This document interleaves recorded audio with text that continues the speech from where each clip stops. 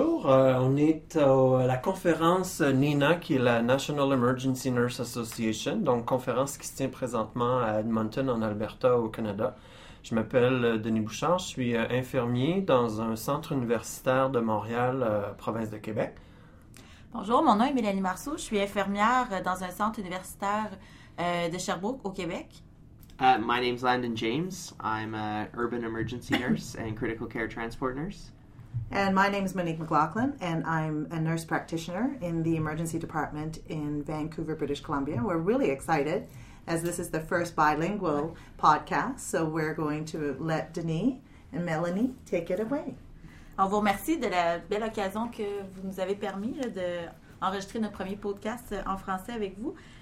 Aujourd'hui, le sujet de l'heure, c'est les fameux dédimeurs et le dilemme qui va avec ça. On a souvent des discussions sur l'utilité des dédimeurs dans les urgences pour éliminer justement les embolies pulmonaires ou les thrombophlébite. On va juste clarifier un peu quelques informations aujourd'hui. Dans les urgences, ça arrive fréquemment que soit le médecin ou l'infirmière prélève les dédimeurs, puis justement, on se retrouve avec un résultat qui n'était pas nécessairement associé avec des examens cliniques ou l'évaluation clinique. On se retrouve avec des résultats, puis on ne sait pas trop quoi faire avec. Puis des fois, on est pris pour faire des évaluations qui sont plus coûteuses puis plus invasives au niveau du patient parce qu'on a des éléments qui sont positifs. Fait qu'on va essayer de déterminer ça. On va voir aussi des critères, mais il faut faire attention justement quand on prélève les dédimeurs, puis je pense qu'on va aller clarifier certaines informations. En fait, je pense que ce que tu essaies de dire, Mélanie, c'est que des fois, l'infirmière envoie le dédimeur d'emblée au labo, puis finalement, ça n'avait pas été demandé, il revient positif, puis là, on est comme, OK, qu'est-ce qu'on va faire avec ça? Fait que le dédimeur, en fait, il mesure quoi exactement, Mélanie? Il mesure, c'est un excellent marqueur de l'activité fibrinolytique. Ça nous permet de voir justement au niveau de la cascade de coagulation si on a un problème. Justement, à la base, c'est prescrit pour éliminer la thrombophlébite ou les embolies pulmonaires chez les patients qui ont une probabilité pré-test qui est plus basse. Parce qu'évidemment, si le patient a des signes cliniques évidents, on peut passer cette étape-là pour aller directement vers des examens plus invasifs. Fait que la probabilité pré-test plus basse, ça veut dire quoi exactement? Ou comment? J'arrive pas trop à être sûr ce que tu veux dire. La probabilité pré-test qui est plus basse, ce que ça veut dire, c'est que c'est un examen qui est très intéressant si on a un résultat négatif. Donc, si Denis Bouchard, je te fais une prise de sang demain matin, puis elle sort négative, je peux t'assurer que tu n'as pas d'embolie pulmonaire ni de thrombophlébite. Par contre, si j'ai une prise de sang qui demeure positive, bien, je suis prêt avec un résultat, puis il va falloir que j'aille plus loin dans l'investigation parce que ça arrive parfois qu'il y a des faux positifs chez les patients. Est-ce que tu peux justement parler au niveau d'évaluation clinique? C'est quoi les deux façons les deux critères? Il y a les critères de Wells et les critères de Perk. Est-ce que tu peux nous en parler? Fait que c'est ça, au-delà de la probabilité pré-test, ce qui est important, c'est vraiment d'avoir une bonne évaluation médicale pour nous donner une idée si oui ou non on a l'impression dans notre évaluation que le patient est à risque de faire une embolie pulmonaire ou une thrombophlébite. Il y a deux critères ou deux échelles qui est utilisées depuis quelques années déjà pour nous donner une idée si le patient est à risque là, avant même en fait pour préciser finalement le diagnostic. La première qui est quand même pas mal utilisée, c'est les critères de Wells. L'échelle de Wells qui est utilisée a été développée dans les années environ 95 par un médecin qui s'appelle bien sûr Dr. Wells. L'échelle, elle était faite en fait pour donner des critères sur la probabilité d'avoir une thrombophlébite quand on essaie finalement de déterminer la probabilité pré-test. Puis finalement, avec le temps aussi, on l'a utilisé pour également l'embolie pulmonaire parce qu'en fait, ça correspond à la possibilité de caillot. L'échelle, les critères de Wells ont été comme raffinés avec le temps, puis ça a même été publié en 2003 dans le New England Journal pour finalement pouvoir être utilisé plus ou moins mondial. Le test des dédimeurs, il y a quand même une bonne valeur prédictive négative de 99,1%. Si je veux t'expliquer, Denis, qu'est-ce que ça veut dire, c'est que si, comme j'expliquais tout à l'heure, si je fais une prise de sang puis le dédimeur revient négatif, il y a 99,1% des chances que tu n'ailles pas de caillot de thrombophlébite. Good. Dans les critères de Wells, si on veut en nommer quelques-uns, parce qu'il y en a quand même pas mal, on parle de paralysie, on parle de parésie, on parle de quelqu'un qui a eu récemment un plâtre là, au niveau d'une une problématique orthopédique, une fracture, etc. au niveau des extrémités. Quelqu'un qui aurait été alité plus de 3 jours ou qui ont eu des chirurgies majeures dans les 4 dernières semaines. Également, tu as une sensibilité là, quand tu viens toucher au niveau du mollet pour le système veineux profond. On parle d'édème au niveau du mollet. On parle d'un mollet qui est plus grand de 3 cm lorsqu'on va venir le mesurer, environ 10 cm en dessous de la tubérosité tibiale. On parle également d'édème à godet qui est comme plus grand d'un côté. Je sais pas si tu te rends compte, là, mais tout ce que je suis en train de te dire là, ça fait pas mal de critères à se souvenir, bien entendu. C'est pour ça qu'il existe des applications sur les téléphones ou même sur Internet, vous pouvez retrouver le système de mesure de points pour avoir justement une façon plus facile de retenir. Hein. On peut pas tout retenir ça. Puis l'autre chose aussi, c'est que les critères de Wales vont être déposés sur le site Internet, donc vous allez pouvoir les voir là, sur le site Internet. Génial. Il y a une autre échelle aussi qui est utilisée quand même at large dans l'évaluation des patients. Ça s'appelle le PERC Roll, donc c'est P-E-R-C, pour en fait Pulmonary Embolism Rule-Out Criteria. Ça a été développé par un médecin qui s'appelle Dr. Klein dans les années 2004 environ. C'est le même docteur?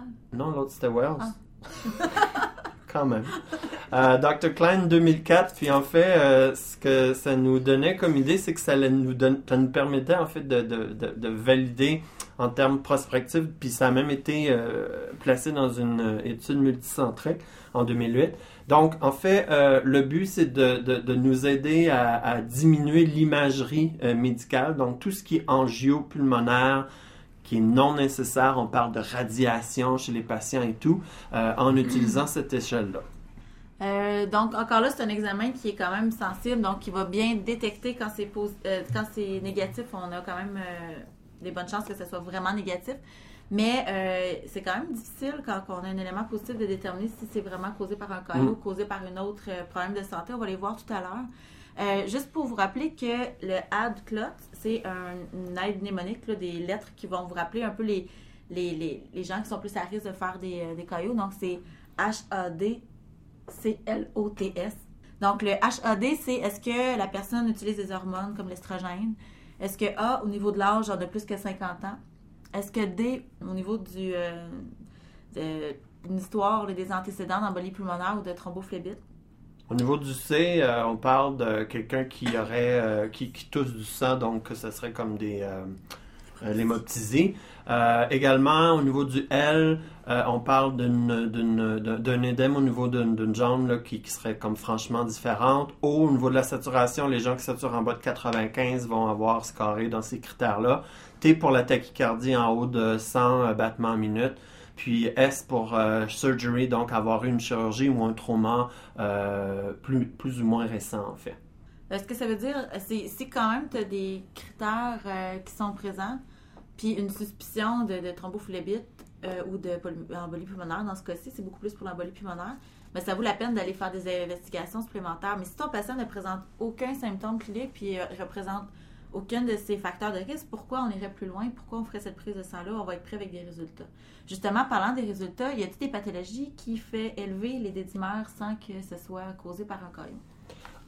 Moi, ce que je me souviens, puis ça nous arrive souvent, qu'on fait les dédimères, puis que quelqu'un va nous dire mais de toute façon, ça va être élevé, je ne sais pas pourquoi vous avez fait ça. Ce qu'on sait dans la littérature, c'est qu'on passe la personne gériatrique, donc les gens gériatriques en bonne santé sont plus à risque d'avoir des dédimères qui sont élevés. Ceux qui utilisent la cigarette, les patients en post-opératoire également ont généralement des dédimères qui risquent d'être élevés. Les femmes enceintes et également au niveau des races, là, on parle des Afro-Américains qui sont à risque d'avoir des dédimères qui sont plus élevés. Il ne faut pas oublier non plus, si vous avez un haut niveau de suspicion avec ces critères sous-jacents, pourquoi on ferait un dédimère? Allez donc juste faire tout de suite l'examen qui est nécessaire. Puis, il y a d'autres conditions aussi qui augmentent les dédimères. Également, on voit une augmentation des dédimères chez les gens qui font de la FA, de la fibrillation auriculaire, la sepsie, la néoplasie, la prééclampsie, les gens qui ont eu des traumas, bien entendu, les thrombophllébites superficielles, puis les gens qui sont également avec de l'anémie falciforme. Bref, c'est quoi qu'il faut se rappeler faut se rappeler en tête sur l'utilité des dédimeurs? Premièrement, si jamais vous avez un patient, une histoire ou un examen physique qui vous laisse soupçonner qu'il y a un thrombophlébite ou une embolie pulmonaire qui fait partie du différentiel, ben vous pouvez aller vérifier les critères de Wells puis de PERC qui vont justement être déposés sur le site internet, je rappelle. Mais si vous avez si vous avez un doute ou vous avez un aspect clinique, vous pouvez aller faire les dédimères. Par contre, si jamais vos dédimères sont négatifs, ben ça va vouloir dire que vous n'avez pas une personne devant vous qui souffre là, d'une embolie pulmonaire ou d'un thrombophlébite. Donc, ce que je comprends, c'est on fait l'examen, on a un doute sur une embolie ou une thrombophlébite. À ce moment-là, on fait nos critères de Wells puis de PERC. Puis, si à ce moment-là, malheureusement, on a une faible probabilité, il faut faire les dédimères. Puis si les dédimères reviennent négatifs, on peut le donner congé. On s'en va à la maison. OK. Mon médecin dit tout le temps des double C, des câlins congés. Des câlins congés, c'est beau. Mais si dans ton jugement clinique, tu penses que ce patient-là a carrément les critères d'une embolie pulmonaire ou d'une thrombophlébite, puis c'est un haut taux de probabilité, pourquoi on se taperait la prise de sang, les délais, le résultat? Pourquoi on ne va pas tout de suite en scintigraphie ou en angiothoracique?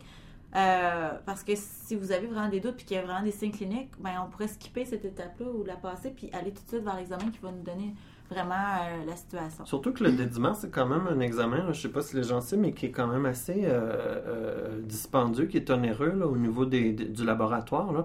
Fait que, puis en plus, avec les critères qui font que parfois ils sont faussement élevés, avec un haut degré de suspicion, allons donc directement faire un angio pulmonaire ou un écho pour voir en fait s'il y a un caillot au niveau d'une thrombophlébite. C'est bon ça. Fait que j'espère que ça vous a précisé un peu les dédimeurs, puis pourquoi on les aime, puis on les aime pas non plus dans nos centres hospitaliers. N'oubliez pas, vous allez pouvoir aller voir les critères là, de Wells puis de PERC sur le site. Est-ce quelque chose à rajouter, Denis, pour le premier podcast? J'ai aimé ça! Well, thank you very much. Merci beaucoup. And we'll see you next time on the Nursing Podcast. Thank you very much. And we're going to have some wine now to celebrate.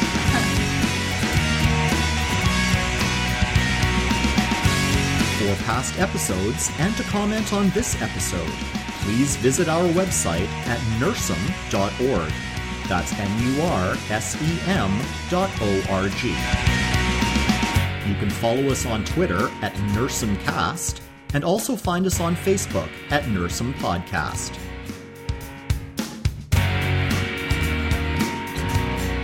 We look forward to your comments and suggestions for future episodes. Remember, before incorporating anything new into your work, ensure you are supported by your own scope of practice, workplace policies, and your own knowledge and comfort. The Nursem Podcast is brought to you by PRN Education. www.prneducation.ca